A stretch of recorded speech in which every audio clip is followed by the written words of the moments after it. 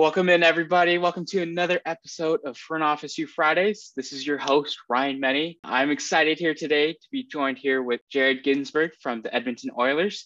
Jared, how's everything going for you today? Excellent. And Ryan, thanks for having me. Very, very excited to do this. We're glad to have you join us here today on Front Office U Fridays and really look forward to our conversations later today. But to start things off, usually what we do with our guest speakers on these segments is to get a little bit of background of who Jared is and kind of how he got to your role over as Director of Premium and Ticket Sales over at the Edmonton Oilers. Yeah, sure. So I, like yourself, and probably a lot of the listeners, very avid sports business professional coming up through school.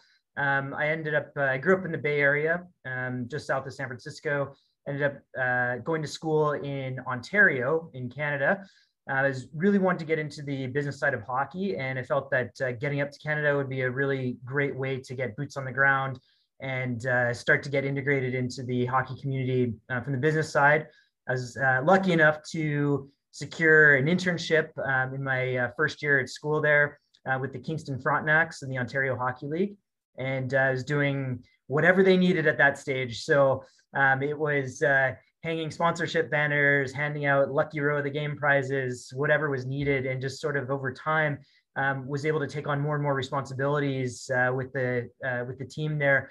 And by my last year's school, I was the director of game operations, so I was running all the game night entertainment, the scripting, music, intermission promotions, all that kind of stuff, and also doing some sponsorship and ticket sales on the side for the team as well. So really paved the way for me getting into my first couple of roles.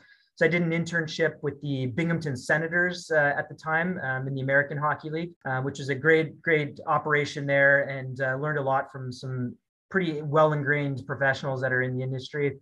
And then got my first real gig in sports, headed back to California with the Fresno Falcons of the ECHL.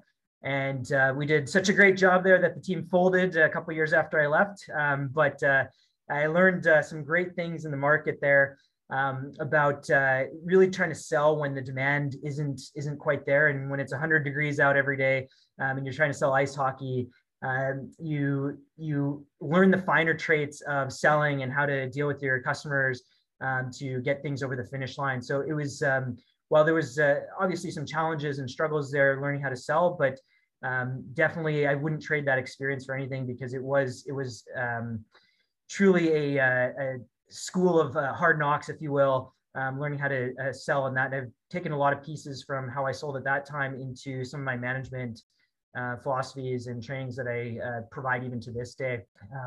So after a couple of years in Fresno, I was heading up ticket sales there, ended up leaving the industry and heading back to the Bay Area to work in a bit of a family business for 6 years, which is a great experience, and was fully integrated into all aspects of the business, and learned a lot about, I'd say, not just the sales side, but accounting and marketing and ordering and procurement and all that kind of stuff that never would have gotten experience to. So it was a good experience, but sports kept pulling me back. And I got an opportunity to head back to Kingston with the Frontenacs. They had just moved into a brand new 5,300 seat arena in the heart of downtown on the waterfront. Beautiful facility. And I was brought in at that stage to help put together a ticket sales program and structure that they were just lacking at that time. And so came in with really no sales team in place at that stage, and not a ton of programs in place from a sales perspective. It was really just season seats or individual game tickets were the only options. And so I had a great opportunity to spread my wings there and really build a sales team out, build a sales program. And we achieved some terrific numbers and some really great achievements, I think, as a whole there. That really proud of the team that we had in place. And towards my fourth year there, I finally got a call from the Edmonton Oilers, seeing if I'd be interested in coming out to Edmonton to head up ticket sales here for both brands that we have. So both the Edmonton Oilers and our Western Hockey League team, the Edmonton Oil Kings. And over the course of my time here, my role has increased fairly significantly, going from heading up ticket sales on both those brands to now overseeing premium sales here in the building for both annual leases, but also single game rentals. along with heading up business operations for our American Hockey League team in Bakersfield, California as well. I mean, what a story there on kind of your journey from the San Francisco Bay Area and then making your way to college in Ontario. What was kind of the process like for you to kind of decide?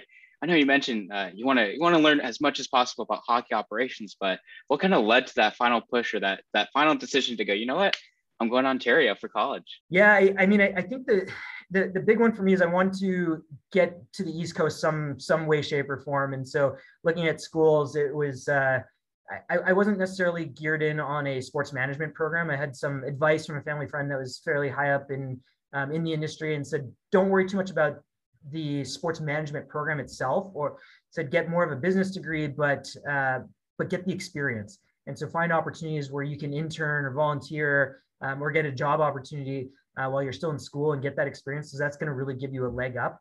And I just felt being at a school in a relatively smaller Ontario town with one junior hockey team, that this was sort of a great opportunity to again get right into the mix of it. And they were the leaders that I had there were very gracious and giving me that opportunity to just say, okay, great, you want to work on this project? Go ahead. We have no one putting any attention to it now, so you can kind of get your hands dirty. And it was a bit of a kind of a science lab for me in some respects, as someone that was, again, really had no knowledge of the industry. I was kind of taking my my cues, I guess, from what I was learning in school at the time and trying to apply that into the business. And some of it worked, some of it didn't. But it was really a risk-free environment where I was able to try a couple things out and learn some things along the way. But the experience was phenomenal, and I think gave me a real leg up eventually when I went to apply for roles, because I had such broad responsibility with the team in Kingston at the time that kind of set myself apart from some of the other folks that had standard, like just a ticket sales internship or things like that at the time. Well, I like what you mentioned about just getting your hands dirty and having great leaders to kind of support you along the way and give you that opportunity to just showcase your enthusiasm, your passion, and just eagerness to learn about kind of what it's like to just run a hockey team. And it's just a great story there. Kind of then leading into your experiences in colleges. For our listeners who are juniors or seniors who may only have one or two experiences or still looking to get their first experience, what kind of advice do you have for our listeners looking ahead, also post-graduation, of finding their first gig out of graduation? Yeah, so I think that, I mean, even getting to the first gig, I think out of school really starts several years before that. And I think for the folks that are juniors, seniors, or even before that, I think it's really important to try and get as many opportunities as you can. And I think in a lot of cases, I do a lot of mentorship calls. And one of the things that I hear on quite a few of them is people's desire to, I got to be in one of the big major four professional leagues.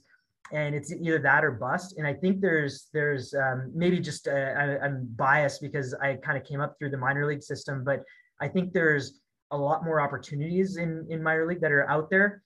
In some smaller towns that might have a little bit less competition for interns, things like that.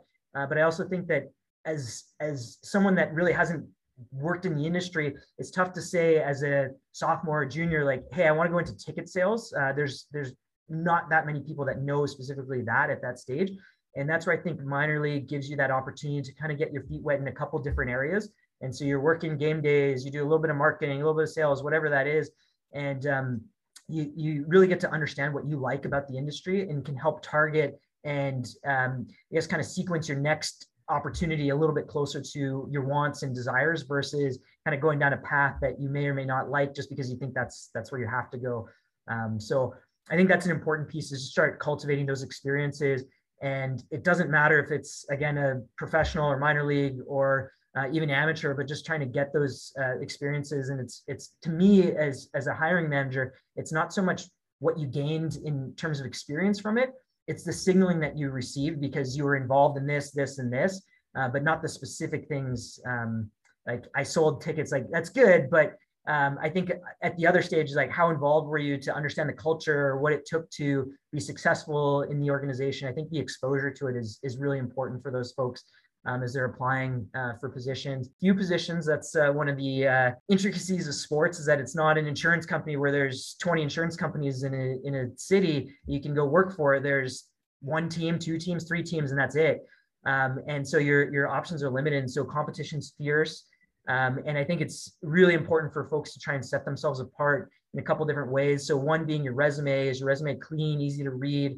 Does it highlight the most important aspects of what you've done in the previous roles that you've had, and really showcase and signal to your potential hiring managers that you're ready for this opportunity, that you've sacrificed things throughout college, maybe on the social side of things, to get prepared for this opportunity. I think all that's really important, that you're trying to communicate in a piece of paper or, again, virtually. So I think those are important, but I think there's other ways too that, especially now with the connectivity through things like LinkedIn or using some of the online services that are out there, like there's ways to connect with folks in the industry really easily, and to have informational interviews to try and understand about the culture, or to really showcase yourself even before you're applying. So I think the combination of those things is really having that experience, building your resume up, but also doing some networking on the side. People are open and ready to have conversations in the industry. I like how you kind of wrapped it up in terms of just reaching out to people, kind of learning about what it's like working in a sports organization. Because at the end of the day, you're going to be working with these people on the daily. And if you don't gel with them, or if you can't really find passion with who you're working with or what you're working with, then it's kind of like, all right, you got to find somewhere else to get into it. Because at the end of the day, your title and the organization you work for is one thing, but how you kind of bring up that opportunity, bring up that position itself makes it speak volume, kind of getting you to your next spot. And I love it too, about kind of gaining experience to kind of learn what you like, but then also what you don't like in a role of, all right, maybe I thought I wanted to get into ticket sales, but after working this internship, it's not for me. But having that knowledge in your college years is really important. That way, like you mentioned, just getting into your first gig, that it's stiff competition. There's not as many organizations that have that position that everybody wants to get. So you have to make yourself stand out with your resume, just through your connections as well, and really being a standout candidate. Which kind of leads into my next question is, during the interview process and during the application process, what are some key things, or just things that are repeatedly seen in the candidates that you do end up hiring? Yeah, so I think probably some of the things that really stand out to us, when I look at it, I don't spend a ton of time looking at someone's resume and all the little bullet points that they've got on there. I think for me, there's a couple of signals that I'm looking for. And one is, do you have internship experience, or call it job experience? And hey, I worked for this team over the summer or something like that. That's really number one that kind of stands out, because again, as you were just mentioning, it's that culture piece, and trying to understand the industry is it's not a 9-to-5 job, and there's sacrifices that people are going to have to make, from their personal lives or whatever that is, to work in this industry. Because we might have a game on, like, you're in the NBA, you're working Christmas Day. That's an honor to do that. Or here we've got games, not Christmas Eve, but December 23rd. And so, you want to travel home for the holidays, you might not be able to do that necessarily the way that like a traditional job would allow you to. So I think people that understand the industry and have been through it is really important for us to see that. And also the true job experience that we talked about, and being exposed to what happens and what goes on with the team, I think is really important.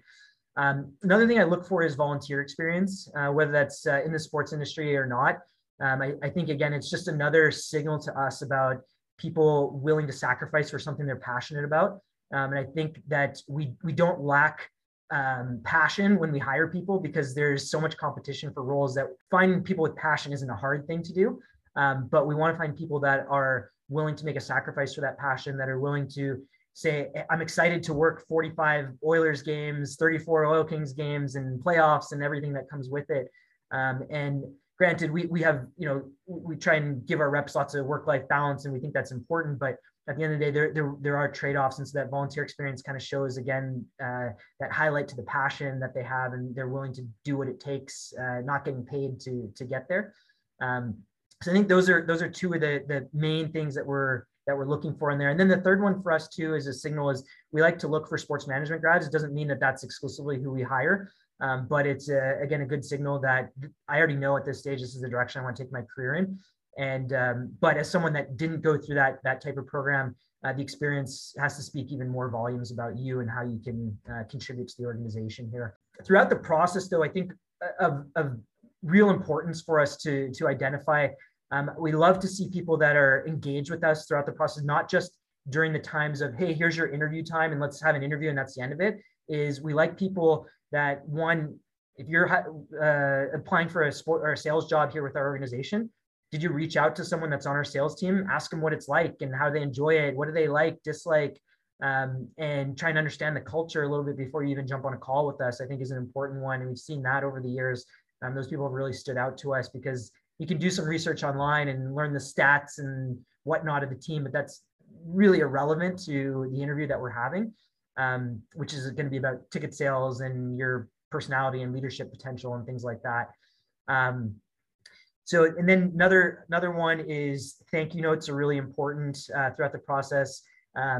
Handwritten is definitely preferred because it stands out even further, but we understand that sometimes things move quickly. So email thank yous are really important as well throughout that process, and just trying to stay engaged, ask questions, and try and build that rapport outside of the interview times is something that definitely stands out to us. I mean, you spoke a lot of great topics or a lot of great points about ways for our audience, for our listeners to stand out for their next opportunity in the sports industry by gaining that experience, relevant experience in the sports industry, so that candidates know what they're getting themselves into. A lot of the sacrifices and trade-offs are going to be made while working with the sports organizations like NHL or NBA that's during the holiday season, as well as if you go into the playoffs and make it to the finals, you're going to be working all the way until June. So there's a lot of games there to kind of be involved and kind of think about, as well as kind of just volunteer experience as well, of kind of finding that passion or what kind of passions are you like outside of your kind of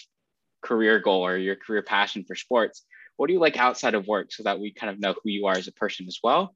And then kind of being engaged throughout the whole application process of taking this time to kind of reach out to people who are already at the organization that you're applying for, seeing what they think about working in this role, or if they have somebody out there to kind of help them out along the way. And then just kind of following up after every conversation, whether it's an informational interview, a formal interview, or even just at the end of the process, if you do get accepted or denied, just still reaching out and saying, thank you for this whole experience. Thank you for this opportunity. And then also just a great way to kind of keep organizations in mind of who you are in the event that maybe this wasn't the great chance, but down the line, we may have something for you and you may be on the top of our mind, just given how well you handled or how well they handled that whole process to begin with. So yeah, and I'd chime in even on that last piece. Like, that's a great point, is like the follow-up, even if you aren't successful. But one of the things that I've found to be, again, kind of leaving a really lasting impression on your hiring managers, and a good personal development piece for you, is asking, hey, where could I have improved? What did the candidate that did get the role do that was different than me, and how can I improve in those areas? And I think those things can, again, help you. One, like, here's some like critical feedback from someone in the industry saying, like, work on these things. But at the same stage, it shows your commitment to development. And I think being a sales guy, one of the things that we preach to our sales reps all the time is a no isn't forever. And so, again, keeping that relationship going. And this is a great kind of kickoff point for the next time that they're hiring, is saying, like, hey, you told me I was supposed to work on these things. Here's what I've done in the meantime. So I think there's a lot of value to that point that you brought up. The whole conversation of no is not forever. If you're really passionate on getting back to that organization or going to an organization where you know you want to be with that leader or with somebody that you're like, I want to work with them for the longest time, still kind of keeping that relationship no matter the success or failures that may come during that process. But at the end of the day, you talked about relationships, and that's kind of where I want to transition our conversation next to is when you got onto the Edmonton Oilers, you kind of got in at the tail end of their time over at Relics Place and moving into Rogers Place. Could you tell our listeners about kind of that whole experience and that whole transition going in from Rexall? I just realized I screwed that up. Yeah. Rexall Place. You got it, yeah. Over to Rogers Place. Yeah, so I started about a year and a half prior to our transition, and that was one of the key ingredients and why I was getting hired at the point that I was wanted someone to come in and try and understand the business, but also work on the transition on the ticketing side. And we had a phenomenal team to support on that really led the charge. And I was able to join into that crew when I got here. But I think the one piece that was really important for us is trying to understand and trying to, I guess, educate our customers on what the new arena is going to be like. And so we're going from an arena that people are very comfortable in, that has a lot of history. Stanley Cups won in that building from the heydays of the team, and people really clinging to those memories because, I mean, it is a truly historic building. But we're moving to a new arena downtown. The parking's different. The seating is different. Like everything is completely different than what the fans were used to and what their comfort level was at. And so there was a lot of education that went along with that. We went from to a much larger lower bowl. So we went from a 6,000 to a 9,000 seat lower bowl. We went from, we had a lot more premium seating than we had before. Where it was just strictly luxury suites to, we had suites and theater boxes, which are kind of 4 to 6 person suites, to loge seating where it's a half moon 4 tabletop that you get. Or our chairman's club, which is an exclusive club, which we only have 66 seats for, and you get all-inclusive food and beverage and an opportunity to see the team walk from the bench to the dressing room. So all those things was an education process. And so from our end, we did a lot of surveying with our fans to try and make sure we hit the note with the right products and those sort of things before we even launched it. And so throughout the process, there was both, I'd say, some automated and technological pieces that we utilize for part of the transition and the relocation from one building to the next for our ticket holders. But we also did some analog pieces too, where we had a presentation center that had all of our premium seating set up and some of our regular bowl sitting. So fans could actually come in, test it out, see the dimensions, and like walk into what an actual suite would look like in the new building. And so those things, again, that's as real as you can get until you have the actual facility in your hands. But the transition was really successful for us. We did all of our seating online, so we didn't do in-person appointments to pick your seats or things like that. It was all done online, and I think the communication was an important piece, and how that was detailed out to fans on their time to pick their seats and how to do it and what seats are available, all that kind of stuff. So.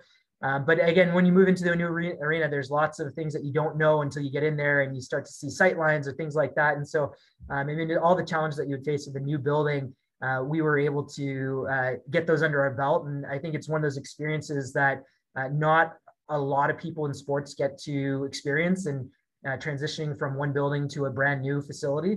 And I'm proud to have that on my resume, and lots of pieces, again, if I were to ever be in that situation again, that you can kind of draw from to say, yeah, we did this and here's why it worked or didn't work, to pull that all together. But the facility that we have now is absolutely world-class. We're very, very grateful for the arena. And I think our city really embraces what we have available to them as well. And again, it's still, we're 7 years into it and still continual improvements and always looking to get better at what we do and how we present our product to our fans too. I think that's a great story about kind of the whole transition of working in a historical venue, especially with all the Stanley Cup history and great players like Wayne Gretzky playing over at Rexall Place. I gotta keep saying it now. I'm always gonna say Rolex. I'm trying to say Rolex, but I'm like, no, X is first before the L. But anyways, kind of just that whole transition of understanding that season ticket members are comfortable with where they've sat. Maybe they've sat there for years, decades even, and then just transitioning to a whole new arena is going to be a challenging and just a different atmosphere in itself. So for you and your team to be able to kind of provide actual touch points for them and be like, all right, this is what it's going to be like. And then also working with them along the transition with the new arena and kind of understanding, all right, what was good on paper isn't necessarily what's working out as fans are in the arena. So we need to make some adjustments here and there. But overall, just having that communication with each other and just helping out, educating season ticket members along the way of like, here's the whole process, here's the deadlines, here's what needs to be taken care of. We'll help you in every step, but just make sure that everything is taken care of right before that grand opening. And then also, after that grand opening, what can we do to still improve your experience in a brand new arena to still make it, even 7 years later, still make it a fun and a refreshing experience every time you come to Rogers Place. Yeah. But I mean, just kind of hearing about the story about the whole transition from Rexall, always right there. Rexall Place to Rogers Place. Kind of another thing that kind of came up in my mind was kind of your experience moving abroad from California, from the Bay Area, from your time over at Ontario College to then eventually moving from your working with your family business to then getting to Kingston, Ontario as well. Can you describe for our listeners what was that process like to then kind of make the decision of, even though there are markets, hockey markets in the United States, what brought you back to Canada? Yeah, I mean, it wasn't an easy thing. Trying to apply, like on the technical side, applying for work visas, had lots of starts and stops on that. But eventually got it through, and it was quite the process that we had to go through to actually get my first work visa. And we got support of the mayor of the city, wrote a letter, and the general manager of the arena. It was probably a couple hundred pages. Like it was a brick that we sent in of paperwork to try and support, because again, at that stage, it was trying to prove that there was not a Canadian that could do the same job with the same experience. And so there was definitely some hurdles to jump through, but we did get that approved. And it is a challenge for folks going, cross-border either direction, because especially at the entry level positions, as you move up, it becomes a lot more plausible, because again, it's harder to prove at that level that you don't have someone that living there that can already do the job. So technically there were some challenges, but I think like personally, making the move was the first time. I knew some people up there already, but coming up to school there was definitely an experience. I didn't know anyone like my grade or anything like that, and so I was going out there strictly to meet new people and trying to experience that. And you're there for a reason to have these experiences, and that's what prompted me to even start my internship with Kingston there. The first time was just a phone call, and I said literally, like, can I help out any way possible? I don't care what it is. I'll sweep the floor. It doesn't matter. I just want to be involved. And I think it was about seizing the opportunity when I was there, and trying to take on more without people asking me to do that. But I think even coming back the second time, at that point, my wife was Canadian. So I had that connection. And so it made a lot of sense for us from a personal perspective. I think between the two countries, there's lots of similarities, but lots of differences in culture, and I'd say business etiquette and things like that are a bit understated when you just kind of look at it at surface level. But as you dig deeper, you're involved in it and making sales and things like that. Just some of the nuances that are unique to the US or Canada are definitely prevalent there, which I think you're going to get even across the US from one area to another. But for me, it was a transition, but loving life in Canada, and am now a dual citizen here. So happy to say that too. There you go. Dual citizenship, US and Canadian. Yeah. Great to hear. But I like kind of what you said about just kind of dealing with the transitions, kind of going over the hurdles, because that's some things that people may not think about when they're going across borders, is just the whole process in itself of getting a work visa, and then having the backing too for yourself to kind of go and say like, all right, well, if we're having somebody that can do it here at home, like why would we go outbound for somebody to take on? Yeah. So just showcasing that like I'm worth that shot, and I deserve that position just as much as anybody else, or even more deservingly. And then also just the last thing about kind of getting out of your comfort zone. What would you kind of say about kind of for our listeners who maybe are looking at places that aren't necessarily in their hometown or in their home state, but still see great opportunities, either nationwide in the US or even abroad in Canada as well? Yeah, I think that probably the most important piece is probably trying to understand the organization you're going to work for.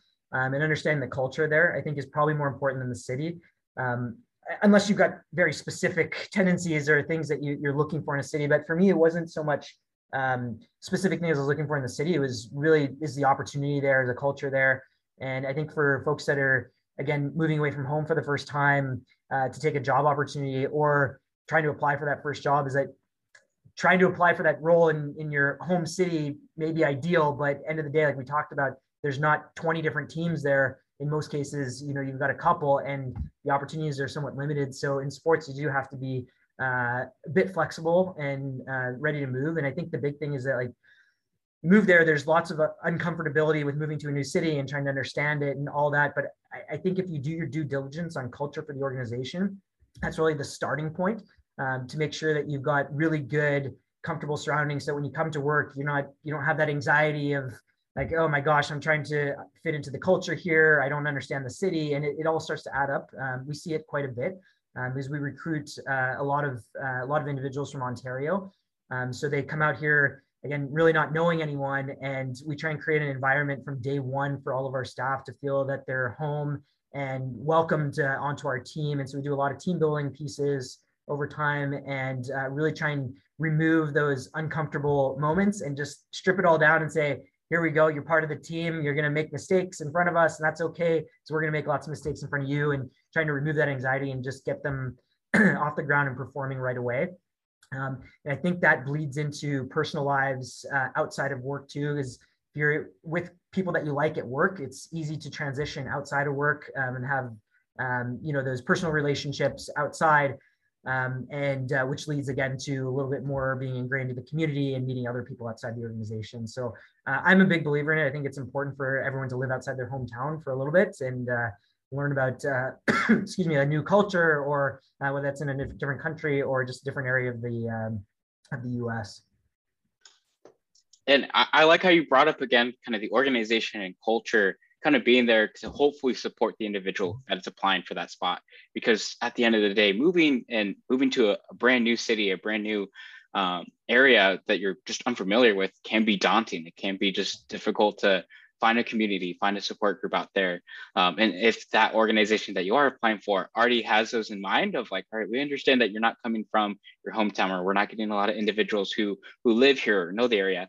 We want to do what's best for them in terms of just making sure that they feel comfortable coming in, and that they feel like they're part of the team, and that they're more than welcome to kind of just be themselves as well, and trying to do their best and help them along the way, no matter what comes their way. With any screw ups that happen, like, all right, we acknowledge that happened, but that's okay. Like we'll get through it. That's a learning process, and we'll move forward. And yep, and that's it for us too. Is that we know that coming in is we're hiring entry level employees onto our sales team, and that's a great piece because there's lots of learning opportunities. And we again try and create that culture from the beginning. It's like it's okay we want you to step outside your comfort zone. We want you to fail because that's how you're going to learn. And I would say it's not just lip service, is that we really try and make that part of our culture and hold everyone accountable to the same standard, whether it's day one or day 100. And again, there's lots of learning and teaching along the way. And we think that's important for both professional development, but also personal development along the way too. Is we're not trying to create just great salespeople and hit sales numbers. We're trying to create really great professionals that can grow within Oilers Entertainment Group or anywhere within the industry. Gotcha. And yeah, just kind of understanding too the opportunities that are there with that organization of like, all right, well, although we are part of the Edmonton Oiler Group, we still have the Oil Kings. We have events running at Rogers Place with concerts and other shows that go on. We want to make sure that you have that opportunity too, to work at them and experience, all right, what does Rogers Place look like on an on-game day, but still a packed crowd? And just understanding, all right, well, maybe a concert goer may like one seat, but maybe it may be different from our Oilers fan who prefers a seat to be this way versus another way. Just understanding those little differences between the venue type and also just the venue atmosphere as well. Yeah, completely. And I think that's really important. That's kind of going back to my original point on it, is like moving to a new city. It's like, is it the right culture fit for you at the organization? And are they going to give you, if that's what you're looking for, is to learn about, hey, I'm coming into ticket sales for the hockey team or whoever, but I want to learn about concerts and stuff here. Do you have that development opportunity there? And are they willing to embrace that and help coach you along to get to where you want to get to? I think all those things are really, really important before making a big move like that. Right. And exactly, just kind of making sure you get as much research and as much information as possible about who you're applying for and who you eventually may end up working with, just to know that you'll have that support through the tough times and even through the great times as well. You want to celebrate with each other. You want to boost each other up during those high moments as well. Totally. But to kind of, before we wrap things up here, Jared, is there any kind of key thing that you want our listeners to take away before we head into Flash Fridays?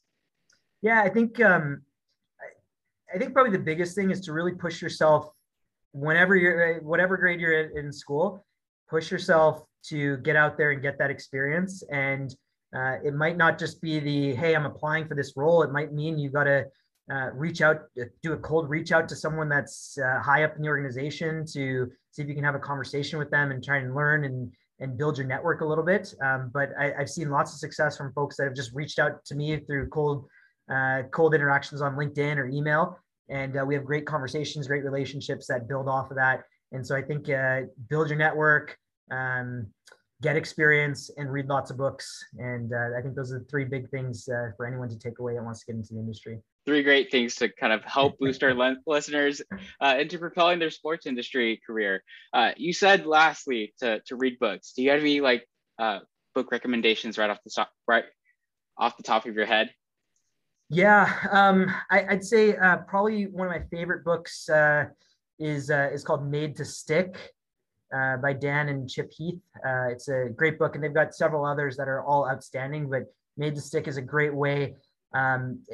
I'd say it's a sales book for non-sellers, and gives you that real insight on how to make your messages land with your audience properly and really stick there. And so again, great if you're in sales, but also great if you're in marketing or any type of role where you're communicating to other people. It just kind of gives you that some real tips and tricks on how to stand out and make your message heard. And kind of sales is always going to be in the sports industry, regardless of your position. Sales is one way or another going to be a big aspect into what you do in the sports industry, whether it's in marketing, you got to sell the team or sell the organization, or if you're in operations, you just got to sell the experience as well. You got to make sure the concessions are there in time for your fans to kind of have a great experience when they join the venue. So kind of great recommendation with Made to Stick. I'll have to take a look at it, and I'll make sure our listeners have a link to that book as well. But to wrap things up, we'll finish things off with Flash Fridays. This is just a great segment for our listeners to get to know our guest speaker on the more fun side, not so much of the professional side, just to get to know who you are. So I have a few questions here from Victor. One of his questions is, outside of work, what do you like to do for fun out in Edmonton? I love spending time with my kids. I've got a 4.5-year-old daughter and a 1.5-year-old son. And so anytime that I can get with them, again, as we talked about, it's sports industry. We work a lot of games, a lot of event nights. And so I really try and cherish the time that I spend with my kids. And that's probably the biggest thing. But I'm also a big runner, try and get up every morning and get out for a run before getting to work. Is really important. And as I alluded to, reading is another big one for me as well, that when I get a little bit of free time, that's one thing I like to indulge in too. All right. Well, I mean, great things about kind of spending time with your family, because I think as our careers kind of progress, things come along with families, and just making sure that you have that time for your family, both your own family and then also your interpersonal family, your immediate family, is what I was trying to say. Just kind of having that time for yourself and your support group, whether it's your friends and family, to help you along the way. And then having some fun, having some exercise with running, and then just intellectually reading as well are great things to just kind of get by through the day, or after a long day of work, or after a long game. But definitely takes your mind off for sure. That's right. The goal there. Yeah. If it comes off a great win or a tough loss, one way to kind of get things off your mind and kind of move forward to the next day. On to the next question from Victor is, what is your next career goal? That's a tough one. I don't like to think too far down the road. I think I'm a pretty big believer that I think opportunities come to those that are exceptional at what they do and who are patient in their roles. And so I don't know that there's a next, like a natural next step or anything like that. I think it's trying at this stage to try and learn as much as I can about obviously my role, but trying to expand that knowledge base across the organization. So love what I do here. And I think there's always different areas that you can kind of dig into that are within your role and can help kind of boost lots of other areas that are part of your professional repertoire. And so, for example, even just on overseeing our business operations with our AHL team in Bakersfield, it's a whole organization there. So we have a marketing function and ticket sales and game presentation and social media. And a lot of those areas outside of ticket sales, I don't deal with on a regular basis here in Edmonton. So getting to understand the marketing perspective, throw in my 2 cents, see what's working down there, and really try and help the crew down there build plans for all those areas is really important too. And again, just giving that opportunity to learn a little bit more about that side of the industry. And I think that's just kind of like a cool way to kind of expand your focus and expand kind of like your capabilities as well of understanding with the AHL with Bakersfield down there, that although you're focused in ticket sales, like why not take an opportunity to learn about their operation side or learn about their marketing side as well, just to kind of continue that growth, that blanket on the word for it, but kind of the student to the game, essentially, always trying to find a way to learn about the processes and why things function the way they do. That way, going into a situation where it may seem daunting at first, you can go like, all right, well, here's what I learned from marketing. Here's what I learned from operations that may help me with this new challenge that wasn't really in my ballpark initially, but I had that experience. I have some background knowledge to kind of get through that problem. Leading into the third question, I want to provide a little bit more context or a little bit more of a lead up. Are you an animal person, and are you a music guy too? An animal person, probably not so much. We don't have any pets. I like other people's pets, but none that come home with us. Music for sure. Big Dave Matthews Band fan, and Tom Petty would be my two big ones. Gotcha. Okay. The reason why I asked is because earlier this week I just saw a video where a farmer was just serenading his cattle with a trombone. So my question for you, Jared, what animal and what instrument would you play to kind of serenade them to kind of relax their day? Oh boy. Well, I'd say probably if any animal, probably a dog. That's probably my. We've got a family dog back in California, so that's the animal. Tough one here. So I'm not very musically inclined, but back in middle school, I was pretty handy with a soprano saxophone. So I'd say that I'd probably go back to those days and let the notes fly through that bad boy. So yeah. There you go. Any particular piece, or are you just gonna go full rip it, whatever notes come out, and hopefully sounds good? Yeah, I forgot how to read music, so just let it go. Gotcha. And then you mentioned earlier that you are a runner. Do you have any aspirations for a marathon or a 5K? Have you done any 5Ks or marathons in the past? Yeah, so it's a great question. So I would definitely not classify myself as a runner, but I like to run. And I started doing this during COVID when, again, we all had a little bit more time on our hands and couldn't really go anywhere. And what I found is it was just such a great way to start the day. I don't go with any headphones or music or anything like that. I literally just go with myself and my thoughts.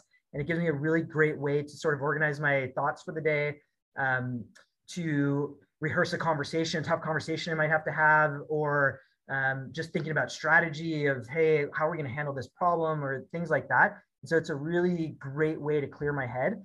And I've kind of looked at it like, I don't really have any aspirations to do to time myself or check distance. I think it's more just like, it just feels great to do it. And I think eliminating all the competitive aspects from it, it really gets the job done for what I'm looking for out of it. It's just that time to, clear my head and relax a little bit. Right. A way for you to kind of get away from the hustle and bustle and just kind of formulate some upcoming conversations or upcoming events that are going to be important for you to just kind of run through your head as you actually run. So kind of leading into my question is, if you had a door kind of on your way out in the morning to go on your morning runs, and it took you anywhere in the world, where would that morning run be before you had to go back home or go back to your day? Oh, that's easy. Be Hawaii, and specifically Maui. And to go for a run there, I'd take that any day, no problem. Ooh, I'm just thinking about that, kind of just like on the beach, or like what were you thinking on Maui? No, probably just like on the little boardwalks that they've got there by the beach. So you get the ocean view, but you don't have all the sand in your shoes and everything. And you can, again, whether it's sunset or sunrise, I should say, but just love the the feeling in Hawaii, the pace of life, and the sounds. It's just awesome. So great place to always travel back to with the family. Nice. Well, we'll have to get you there one way or another, whether it's before the season or after this upcoming season for the Oilers. But thank you again, Jared, for joining us on another episode of Front Office U. We really appreciate you taking the time out of your day and speaking with us about your experiences in the sports of careers and through your experiences both in Canada and in the U.S. Working in hockey operations and ticket sales operations, and now with your current role with the Oilers as the director of premium and ticket sales. For our guests and for our listeners, what's the best way for them to contact you and get a hold of you? Yeah, LinkedIn is great. Anyone can check me out on LinkedIn, and I think that's probably the easiest method, and I can respond to messages and connections right through there for you. All right. Well, we'll make sure to have our listeners take note of that and direct any conversations through those platforms. But again, thank you so much, Jared, for joining us, and thank you everybody for listening in into our another episode of Front Office U Fridays. We'll see you next time. Thank you. Thanks, Ryan.